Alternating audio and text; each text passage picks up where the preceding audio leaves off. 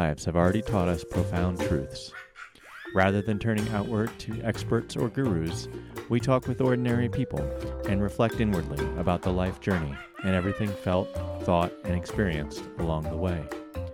Join us in casual conversation and reflective dialogue to discover how simply living a normal life, reflecting on our own life experiences, has already given us all the expertise we need. Hosted by Chuck Hancock, an ordinary human who has lived life in many roles, like psychotherapist, software engineer, school teacher, orphan, adoptee, father, brother, mentor, coach, ceremonialist, and more. Chuck is a weaver of wisdom from modern-day psychology to ancient wisdom of indigenous and European roots, creating alchemy from everyday modern American life.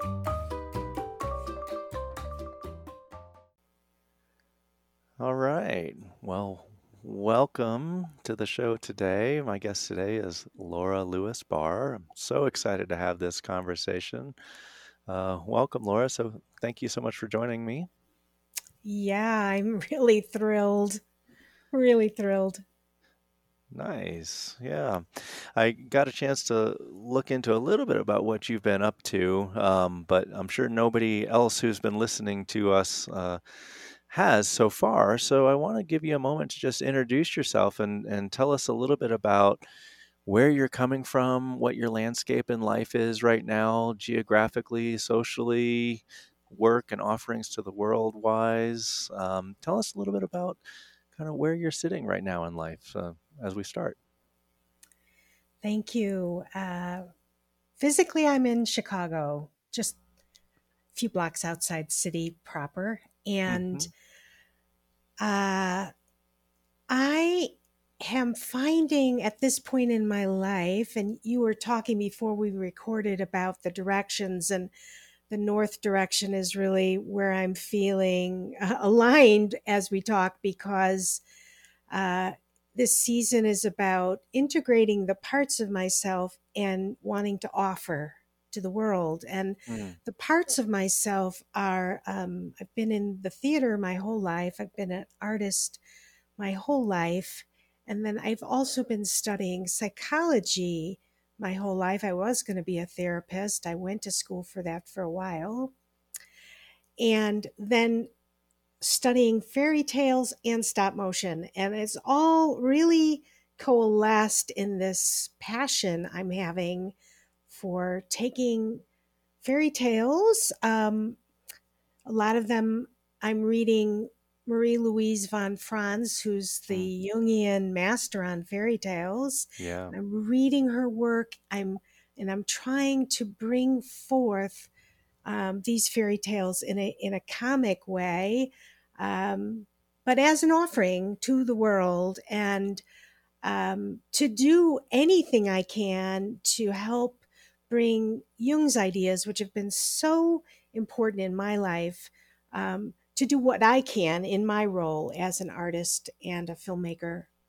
And so I'm making these films in my home, in my basement in Chicago, for really no money. They're really, I'm really pushing against sort of how films are made. I'm Mm. wanting to just um, hopefully skillfully, but not buying into needing to have huge budgets. There's really no budget for my films.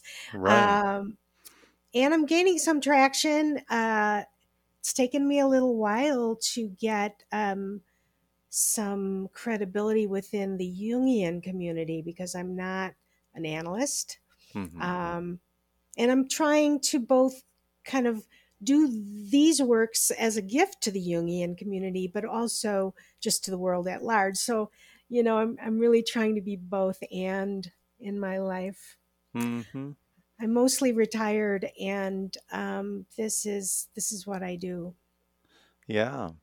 Yeah, it's such a beautiful offering to have this passion and be able to just put it out there, regardless of what communities are wanting it and how it's going to be received. But you feel this passion inside that this is something that you're interested in and you have to give to the world.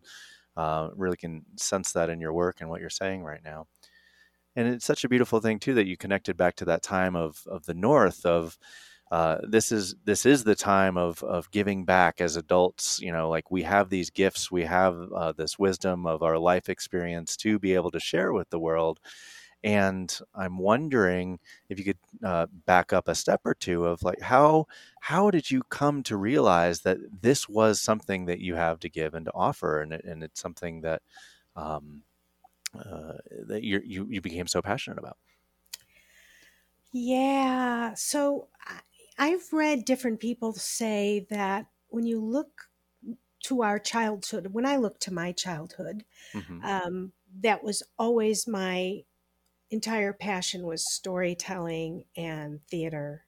Hmm. And so that passion started really young, and I couldn't let it go as much as I wanted to. Hmm. The muse was there and not going to let me go. And it's been a tough road. And my psyche is, I think, has wanted more security in my life, and certainly more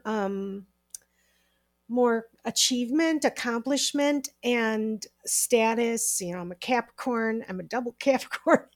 Um, and so it's been a really tough road, Yeah.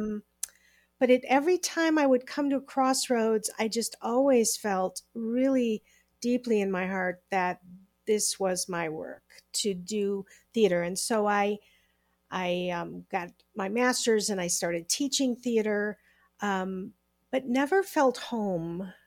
I Hmm. think partly because it was always, um, I always had this spiritual quest too. And the history of theater and certainly Christianity is fraught. Yeah. And somehow I felt that inside of myself for a lot of my life. And Jung's work was healing to me in terms of regaining that religious function, feeling, claiming my spirituality in his um, model. And um, so once I could get behind sort of my spiritual driver and my artistic calling, now I'm finally feeling home. Mm. And I'm self-taught as a filmmaker, but I've been a storytelling student my whole life. So I'm hoping I'm answering your question. Yeah, definitely. I think we're starting to get closer and circle to it. And I wish I could remember exactly what you just said. Something about like the internal and the spiritual, or something that's helping you feel like home. I wonder if you could say more about that, because that home and belonging is definitely a central theme in my life that I've talked about in previous episodes, and in a lot of people that I work with too. Like, how do we feel like we belong?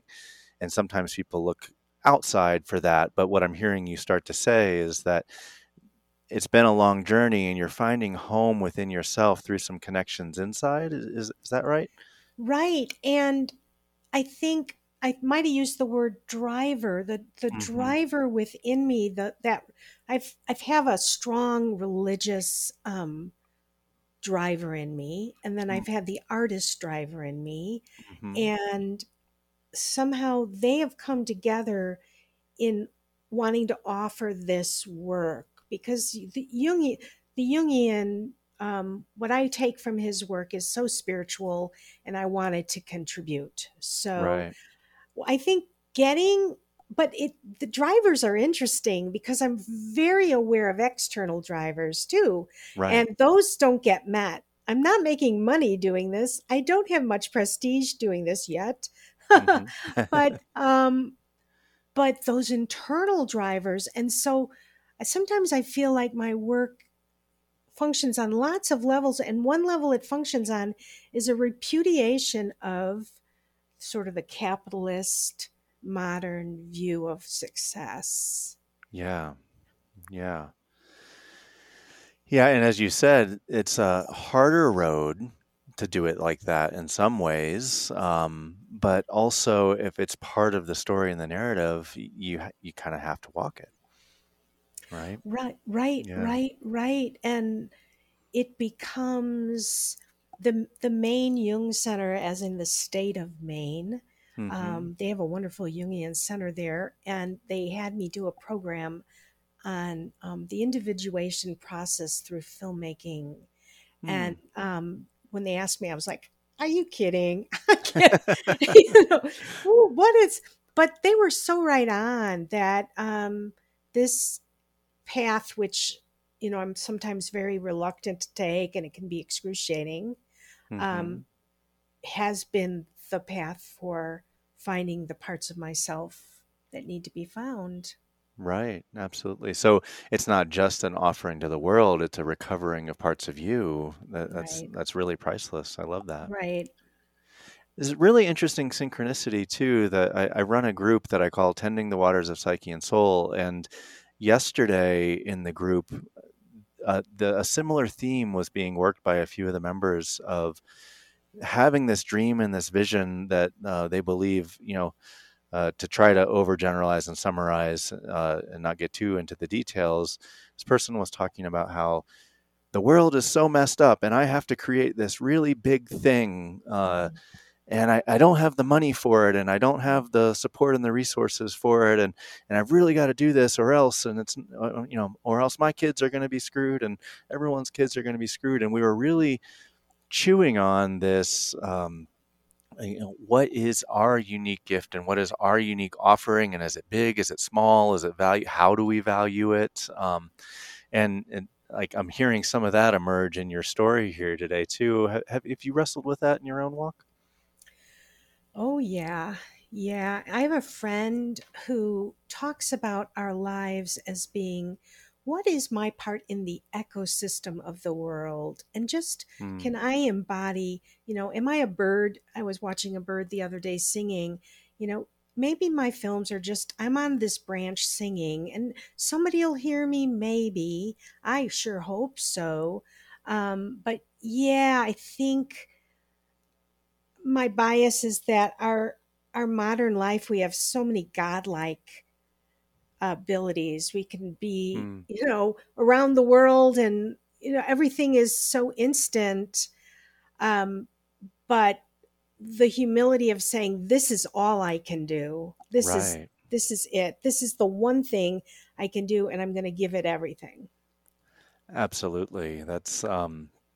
That's actually part of what we were talking about too, is that here's the one gift. If we try to overextend ourselves and give beyond what we have, like sometimes we hurt ourselves, and it takes this real humility, like you're talking about, to say, well, here's my small offering. And I love that image of like a bird singing on a tree. Is like, well, the bird is sitting there singing on the tree. It doesn't know or doesn't care if anyone is hearing it, right? But and maybe somebody does and thinks it's beautiful, and maybe somebody doesn't, but the bird is still going to sing its song no matter what. Yeah, Such a rich image. Love it. yeah. Yeah. And if we could go back even farther, Laura, I heard you start your introduction talking about like this has been something since childhood. And I just want to like disclose, for me, I think I definitely liked stories and fairy tales, of course, when I was really young. And then I definitely went through a period of my life of thinking that they were very meaningless. And it's only as I've gotten older and more mature and really started to study the symbolism of them all. And also, I studied somatic therapy for a long time too. And I start to realize how I, when we really listen deeply to a story, where we can have a real embodied somatic experience too. And I'm wondering if you could walk us through the evolution of like how you found story and fairy tales and all, and what your journey has been with that, and how you see this as part of both your life and your individuation process, as well as seeing it being helpful for others. Wow. Yeah, What big a question. yummy, yummy question. Yummy, yummy. Oh, good. Yeah. So, as a child, I was always making up stories Mm, and making up little plays. And it wasn't fairy tales, but they were always narratives. I was always interested in that, the story. yeah. And then I studied theater seriously, and the ancient Greeks, and started to really get into the depth of storytelling history, and at least in the West. But I also studied Eastern stuff too. Uh-huh. Um, when I was, I don't know, around 50, I my life kind of fell apart, as is appropriate for that time. Mm. And my career, I was totally lost. And I started reading Marie Louise von Franz. Yeah. I didn't understand half of what I was reading. But somehow she was like this soothing mother, profound. I felt like she was going to give me something, even if I didn't understand. And so she helped me trust to work on dreams, even if I didn't understand them. And she introduced me to the depths of fairy tales. Mm-hmm. Um, so that was sort of the beginning. Meanwhile, things were happening in theater for me, and I had a film made. And when I started making my own films, that the fairy tale just felt like, for stop motion, kind of the appropriate, because they can be shorter, and the stop motion 11-inch dolls that I was using, it just all felt like perfect. Mm. In fact, people were giving me a lot of credit for being so like innovative. Um, but it, it just, it was sort of just what happened. Yeah. Like, like, how can I make these films for nothing? And I found these dolls, and so now what's happening, though, that's really trippy, is that the stories I'm working on them as an artist, but I'm also working on them as a person, and working on my own issues as I work on the story. And Hmm. and so the deep issues. So for example, I did the film Phone Gal, which is a retelling of The Little Match Girl. Mm-hmm.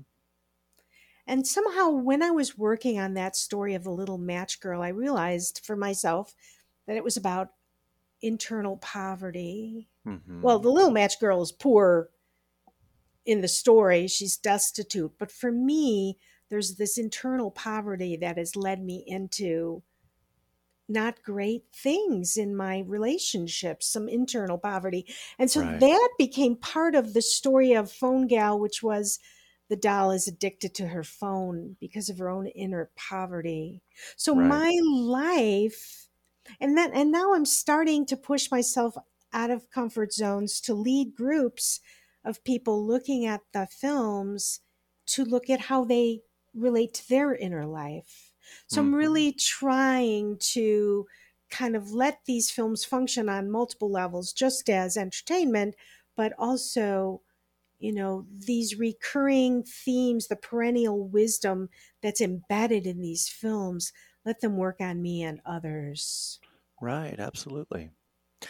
So I wonder, I'm kind of impromptu putting you on the spot a little bit here, since we didn't plan this or anything, but when you bring up that story, and I did happen to watch that film, that was one of the ones I watched, Ah, thank goodness. And so ah, uh, really appreciated that. I love that you've tied it to some of your own inner process. It's a very timely one for our current moment in time, and with everybody using so many screens and devices these days. I wonder if we could just focus on that and unpack it a little bit more. Would you be willing to do that? for sure. Yeah. So to start, maybe just to reference and anyone that hasn't heard the story of the Little Match Girl, or if you just want to tell your own version of the Little Phone Girl, either one, could you kind of like outline or sketch the or directly tell the story for us? Sure. Well, Hans Christian Andersen's version is, she's very, very poor. She sells matches in order, she's like an orphan. She has no one. She sells matches to survive. Mm-hmm. And in his story, she lights matches to warm herself on a cold winter's Christmas Eve. When she goes into reverie as she looks at the matches and she thinks about fantastic scenes of food and family. And she lights three matches and does that. And she runs out of matches. And spoiler alert, she freezes to death. In Anderson's version, at the end, she gets taken to heaven by an angel. So the analogy of staring at a phone to bring some temporary warmth to my soul hooked me. And I know that I can have a little addiction toward wanting that endorphin from that, whatever dings on my phone. I get to do a podcast with somebody. Yay. So the phone or the computer can give me that little bit of endorphin rush. And so that really did feel like it was hooking into both my story and the culture's story. And I really had this aha moment that, how many times have I had it? In one hand, I can count these moments where I'm working on a project or working on a dream, and it's like, oh, wow, that's me. And the that's me was patterns I've gotten into with friendships where some inner poverty has hooked me into something unhealthy, something addictive. So it's not just my phone. And anyway, I it's deep waters I'm swimming in talking to you about this. I Absolutely. I hope I'm appreciate your clear. willingness. Oh, of Yeah. course. Yeah. Well, yeah, and what I heard as you were kind of comparing the little match girl and the phones there is that, and I just want to highlight and amplify here that, like, the little match girl, like, was literally needing warmth because she was freezing, Yeah. and even though that she was supposed to sell those matches to bring home some income to buy some food, I believe, if I remember right, for her and her father.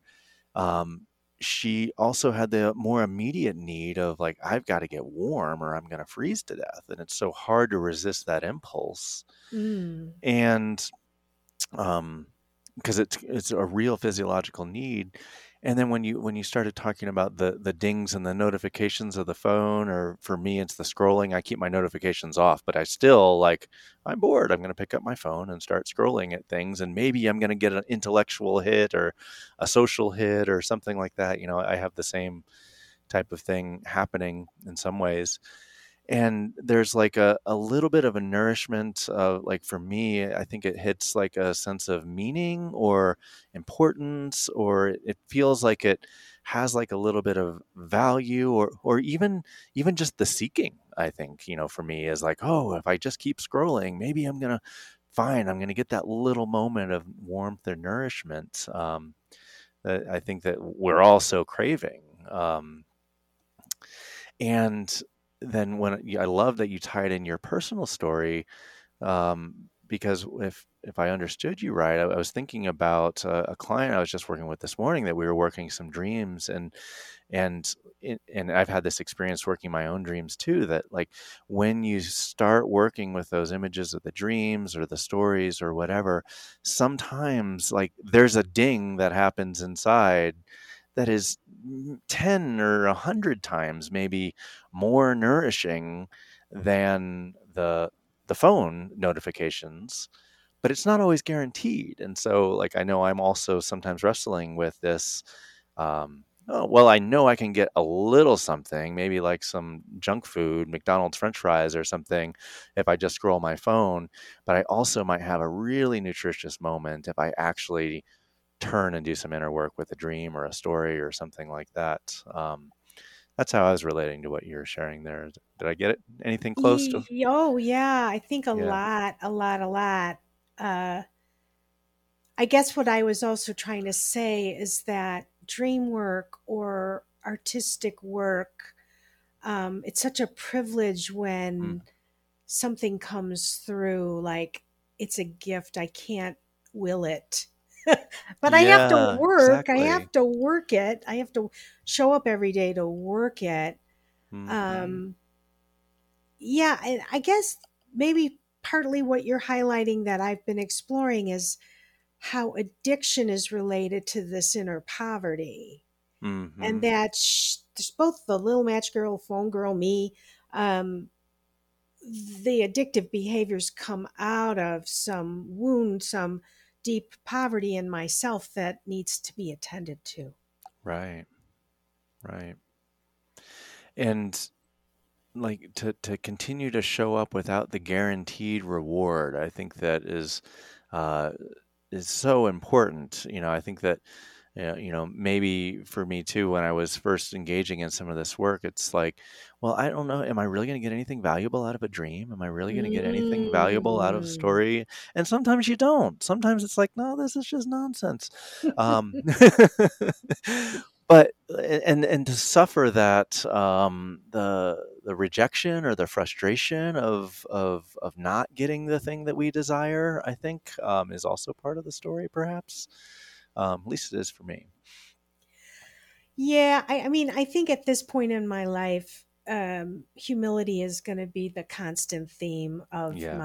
my learning and working. And I think for me, that's how I would label some of what you're saying is it's always a struggle. My ego really wants to think it's got it all figured out, and I'm trying to train myself to not be annoyed by my dreams because it's the ego that's annoyed.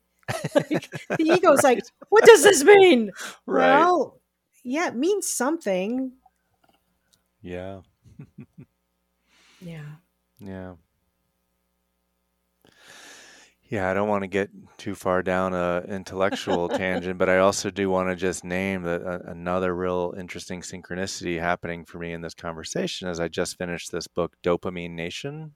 I don't know if Mm. you've heard of it, but it really is tackling some of the same things that we're talking about here of addiction to screens, addiction to substances, addiction to sex, and all these things, how we continue to seek the pleasure, the stimulus in whatever form, and eventually it really depletes us, and it stops being quite as rewarding. Um, and maybe to bring it back to the fairy tale, eventually we run out of matches and we freeze if we just keep going for the quick hit. Um, Exactly, exactly, exactly. And so, I mean, maybe literally she had to do it in the story, but maybe we have to feel the cold or the depression or the pain. I that's been my journey. I have to feel it. I have to be feel that cold, that poverty. Absolutely, and that's actually what she talks about in the book a little bit too. Is that the pleasure and the pain actually work together. Mm. And if you push too much towards too much pleasure, eventually you can't do that. And if you push too much towards too much pain, then either way, if things get too out of balance, Mm. uh, we lose some of our humanity and some of our connection, some of our ability to feel. And it really is Mm. about taking both the pleasure and the pain, for sure. I agree. Right. And the pleasure in pain and the pain in pleasure. Like it's Yeah. never one thing. Yeah. Right. Right. Yeah. Yeah. I don't know if we want to totally change directions or stay with the story a little bit more. Another thing that I'm wondering about, if we want to stay with the story, is the relationship between the daughter and it's the father, right? That she's selling the mattresses for. Am I remembering that right? I thought that she was an orphan, but there Oh, might okay. be multiple versions. I mean, you'd think there would have to be an adult in her world somewhere, but I'm Right. not sure. Okay. Yeah, not the version that you were working, or maybe I'm misremembering. It could be either one. Um, yeah. Okay. Um, yeah. Well, so. What else? I wonder if there's any other major themes or stories that you've been tracking that are really relevant for you and films that you've recently released or things that you're currently working on. Is there another thread here that we could pull on a little bit that you'd be willing to explore? Yeah, for sure. There's so many. So I I'm in a film cooperative now, which is very exciting with some high powered filmmakers. I struggle Hmm. with my own insecurities there. Uh, Mm-hmm. and in this group, I'm starting to work on a feature, live action feature screenplay. And it's been very exciting. I used to write a lot of screenplays and just felt like nothing was happening and I got Mm. frustrated. But this story is becoming infused with a fairy tale sensibility and my own journey, which is the story is a woman is this is a story I'm in the midst of creating. A Yeah. woman is cursed with invisibility because her Hmm. parents made a deal with the devil, Hmm. and and she and so this is also sort of reminding me of the girl without hands fairy tale. Yeah. But anyway, how does she manage to become visible? And I think the feeling of being invisible, which I know is also a big part of our cultural moment. Mm-hmm. I sense that many of us are struggling. When I bring this idea to people, they seem to light up because I think it's a lot of our stories.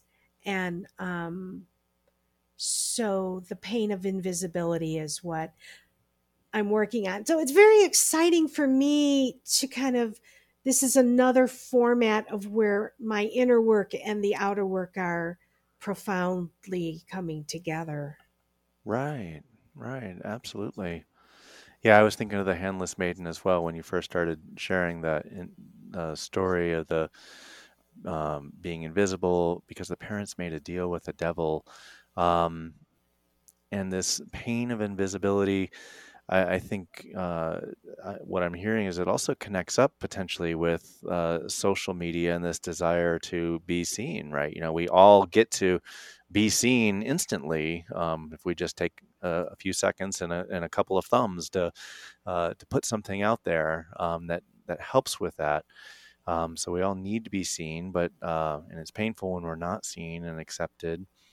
Um, I also love what you said about the uh, you're at the table now with this high-powered filmmakers, and you wrestle with your own insecurity. It feels like really like what we were just talking about. Like there's the pleasure and the pain. You have this amazing opportunity, and it comes with this cost of the painful feelings of insecurity. Yeah, very, very, very true. Yeah. And getting to kind of face, I've been in these moments with this group of what if they hate what I'm doing? What Yeah. then? What does that mean?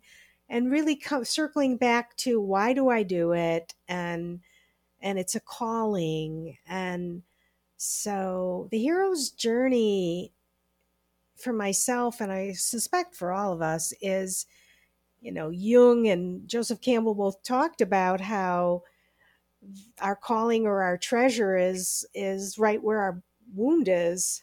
and, Hmm. and so, Exactly. you know, just showing up and doing this is my own heroic journey. Absolutely.